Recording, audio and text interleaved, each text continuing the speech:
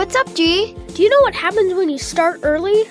I do, G. You go wealthy. It's time for Money with Mac and G. Finance for you and your family. Welcome back. We hope you had a great 4th of July. My name is Lily, and I'm a friend of Mac and G's. She was our special guest in the last episode. Yeah, we're so glad to have her back with us. And she brought Cindy too. Awesome. Thanks, Grant. I'm your friendly neighborhood ventriloquial figure. We're glad you're here, Cindy. Why don't we just jump in? Time to finish our season with the effects of Corona on businesses. Welcome back, Lily and Cindy. Great to have you with us. I can't believe that she actually wanted to come back. Thank you. Thank goodness you didn't use the D word again. I forgive Grant. He's been nice to me since we figured things out. So, Lily, can you give us a little more information on the ventriloquism thing? Originally, ventriloquism was a religious practice. It comes from Latin, which means to speak from the stomach. Grant speaks from his stomach loudly when he eats beans. It's a bad religious experience. Ha ha, funny. It's all right, Grant. It's the musical throat. The Greeks thought the noises in the stomach were the voices of those who were dead and lived there. I guess depending on the food that you ate would depend on how many dead people would live in there. Funny. How true. They believed the ventriloquist could speak to the dead and wait for it. Tell the future too. Okay, that is a little freaky. Can you tell the future, Lily? Well, I did say school would be closed for several months due to Corona. Ooh, that's spooky. So, when did things change from dead people and your stomach to entertainment? Well, it was when fun fairs traveled around Europe. It was around 1754 that a guy named Sir John Parnell spoke with his hands, and 3 years later, an Austrian baron used a small doll.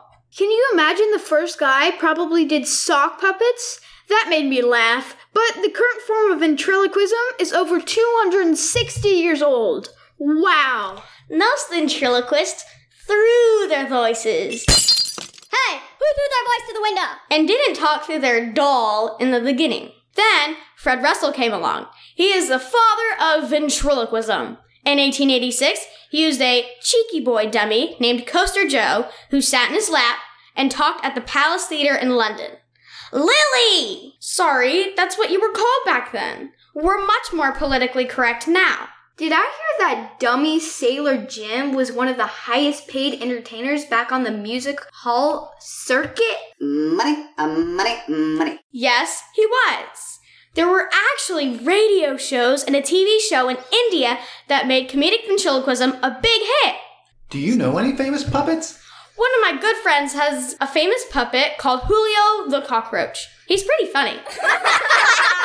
Where do you put your hand on a cockroach puppet? Still in the back, but it goes through the wings. Gross. And he can do a show on stage? Why do you ask? Well, don't cockroaches scatter when lights go on? Good one, Mac. Very interesting cockroach talk, guys. So, Lily, do you get a good workout when practicing to do a show? It can get tiring working on your voice and holding Cindy. I think she might have put on some weight since the lockdown. You know, comfort food. Hey, I haven't been getting much exercise. And do you think it's easy for me with your sweaty hand in my back for an hour? Ew, gross. It's no walk in the park, sister. Wow, Cindy definitely isn't afraid to share her opinion. Maybe she should take a few more walks in the park. Now that you mention it, maybe we should talk about the exercise during quarantine. Dad, didn't you say the fitness industry helped some and hurt others? It did. For many people, they couldn't go to the gym like before. I know you worked at 24-Hour Fitness in California when you were younger. Run, lift that weight. How are they doing? Well, with Corona, they got hit hard and closed 100 locations. They went into a special type of bankruptcy called Chapter 11. What is a Chapter 11 bankruptcy? Well, it's the 11th chapter of the legal book on bankruptcy. It describes what you can legally do when you need help. It gives a company time. Time to do what? First, it protects the company from the people they owe money to. So it gives the company time to make changes and restructure things to be stronger financially so they can pay their bills later on. So 24-Hour Fitness Run, lift that weight. then close all their gyms and are making changes to be more financially stable? Yep, they still have 300 gyms open. If they had to pay their bills now with no money coming in, then they would simply close all of them. But now they have time to raise money like the cruise lines. Kids? Sell stock or borrow money. You got it. And it's better for the company, employees, and a lot of times it's better for the people they owe money to as well. Here's your money. Wow, sounds like Mac and G know some stuff. Lily, when a company needs money to get started, keep it running, or expand, they need capital. It's a fancy name for money. So it sounds like 24-Hour Fitness got hit hard. Run, lift that weight. And I think we know where people had to work out. Aunt Hon! It was so great to see Lily every day. She did a lot of jumping jacks while out of school.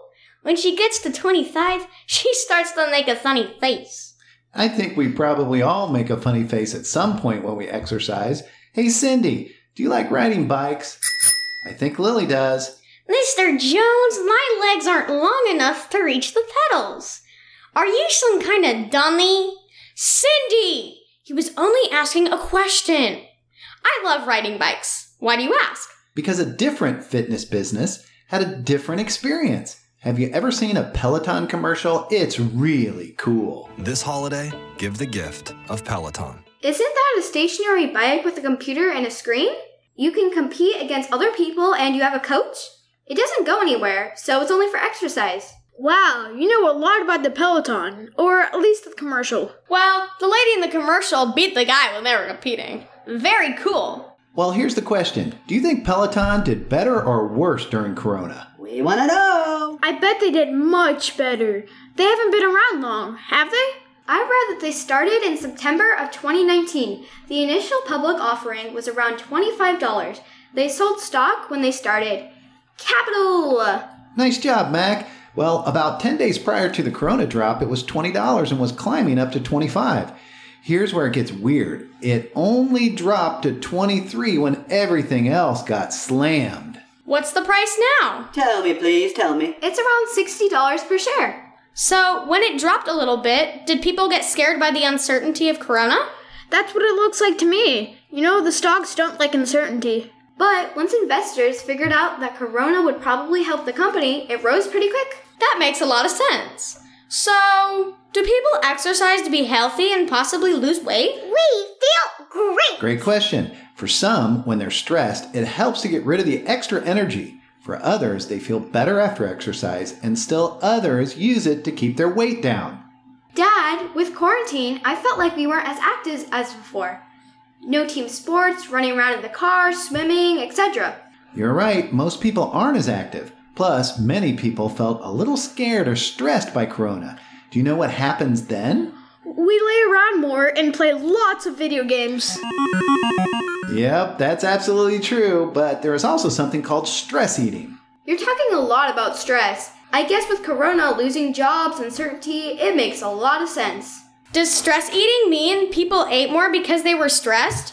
And if they exercised less, that would mean they gained weight. I am so stressed. Dad, I think she nailed it. Is this where you eat comfort food? Eating chocolate makes me feel super comfortable, but a little gassy.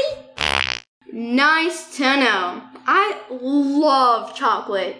Without the gas, of course. It's my number one choice and my number one comfort food. You nailed it. Some people are gaining more weight than normal. In late March, when Corona was in the headlines, what do you think happened to the sale of candy?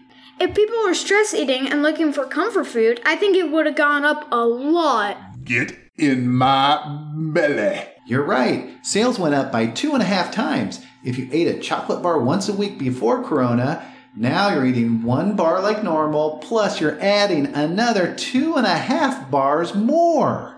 Sounds like that may have helped candy companies. Agree. Dad, didn't you also mention that people might be drinking more alcohol too? They sure are. Estimates have come out that we're drinking about 50% more. That's a lot. That's not great news, as alcohol isn't really good for you. Gulp, gulp, gulp. So you need to stop drinking your red wine? Well, there was a Harvard study a couple years ago that said it was good to have a little wine, but we'll have to save that for another discussion. I think the key is little, Dad. Ouch! Thanks, G. Hey, Lily, got any ideas of other products we used more during Corona?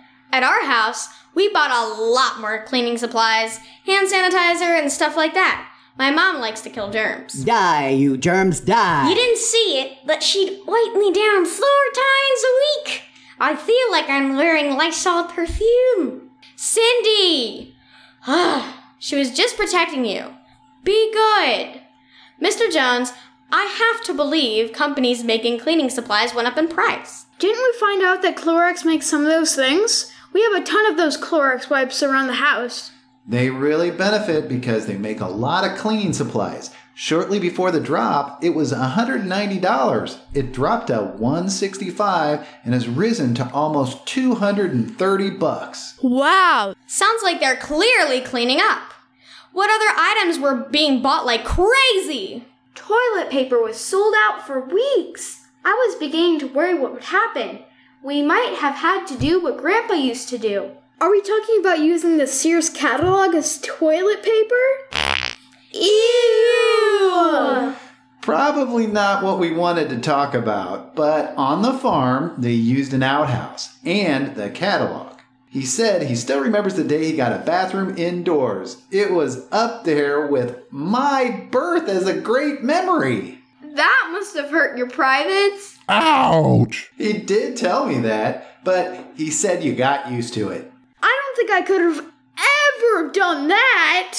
It is hard to think about, but you know, even though companies sold out of toilet paper, there is only so much pooping we can all do. Come on, Dad. You're just being gross. Ew! Gross! No, my point is, if you stocked up, you'll just buy less later on this year. No reason to have 100 rolls in your closet, so it doesn't change the expectations of a company long term. So, a stock price wouldn't go up if it only made toilet paper because you're just changing the timing of when you bought it. But if people consistently use more Clorox wipes, their stock would go up. Excellent, Lily. You really got it. Let me ask you about one more. Did you guys use Amazon at all during the shutdown? Yes, all the time. Lily, do you think you can tell us what happened to Amazon? I think it dropped some when Corona hit, and afterwards, it probably took off. A lot of people didn't want to go to the store if they didn't have to. Are you looking at me? Okay, Cindy, you're right.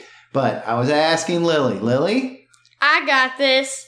Before the drop, Amazon was $2,000. That's a lot. Then it went down to $1,800, and now it's over $3,000. Way to go, Lily. I knew you could do it. And it's easy to see that Amazon would benefit from delivering groceries and all kinds of products. Many stores had to shut down to be safe, so Amazon took off. So much so, they were trying to hire 75,000 people. Oh, no, you didn't say that. That's a lot. You got that right. Well, before we say goodbye, we'd like to thank you, Lily and Cindy. Thank you. You rock. Thanks for having us on the show. It was a lot of fun. And hard work. My brain hurts. Ouch! I'm sure we'll be okay. Lily, since you're already here, how about we play a few video games before you leave? I want to play too.